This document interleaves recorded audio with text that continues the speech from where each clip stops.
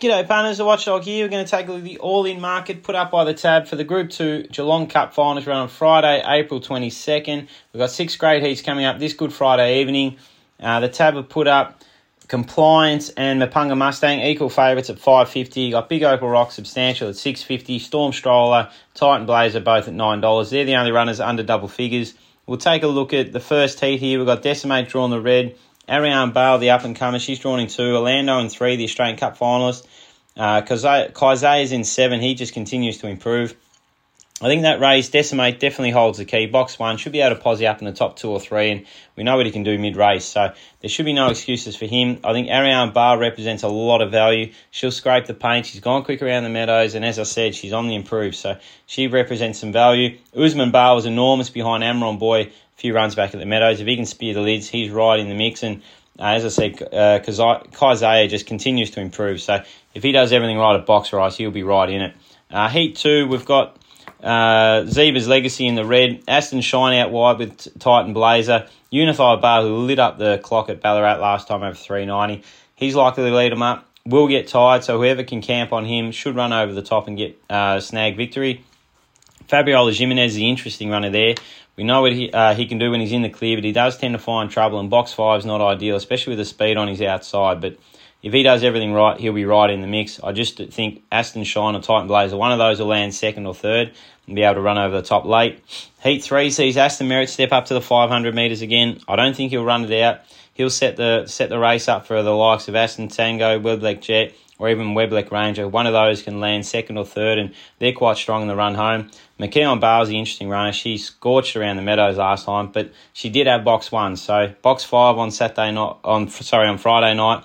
Another difficult assignment, especially with Daft Sack in the 6, who's going to move to the left and has early speed. So going to need a lot of things to go away, but she is on the up. She doesn't feature in this series. She's going to feature in the upcoming ones because she is a rare talent. Heat 4, we've got Storm Stroller, one of the fancies for the series going around. Come up with a red. Unbeaten round Geelong, runs time. There's not a lot of speed drawn directly on his outside, so there should be no excuses for him. I think Weblek Raider's got to be a chance from out wide. He'll get room to balance up, and he'll be quite strong in the run home. And I think the smoky there could be a Marnie Bale. If the red happens to miss a kick, there's going to be some bunching. If she can posse up maybe 4th or 5th off the back, we know how strong she is in the run home. Then we go to Heat 5. This is the interesting heat here. You've got Compliance, a Ballarat Cup champ, drawn 5.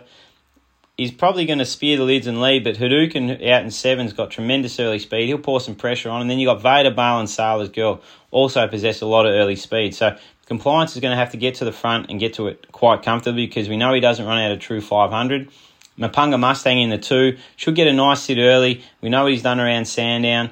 He can run the hands off the clock. I think that looks to be his heat. And then Heat 6, we've got the great Yozo Bale just continues to impress, takes on Gracie Bale. Then you've got Big Opal Rocks out wide. He's a tremendous talent. But he was disappointing at Sandown last time. I didn't like what he did at the first turn. Didn't like to be crowded. So box 7 again is not ideal, and there's not a lot of speed underneath. So he could be 3 and 4 wide through the bend.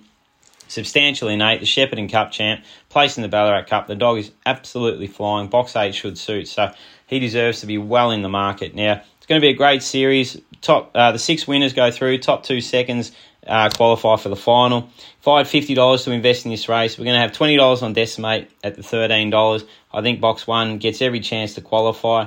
We're going to have $10 on Gracie Bale at the 51s. Box 2 in her heat. She should get the dream run through. I think it's going to be a great chance, and she's gone quick around the meadows. We're going to have $5 on Aston Shine at the 71s. I think he can get across. If he draws a box in the final, he'll be much shorter. He'll be single figures. Then we're going to have $5 on Usman Bale at 200s. And then we're going to have $5 each way on Ariane Bale at 201 to win and $51 a place. I think she's on the up. Box draw is ideal for her. And, yeah, she just continues to improve and can run some time. So I think this series is going to throw up a bit of a smoky. It should be a cracking series throughout. The 6 heats on Friday are sensational. Good luck to all the punters out there. You can watch all the action via the Watchdog app. And please remember to gamble responsibly.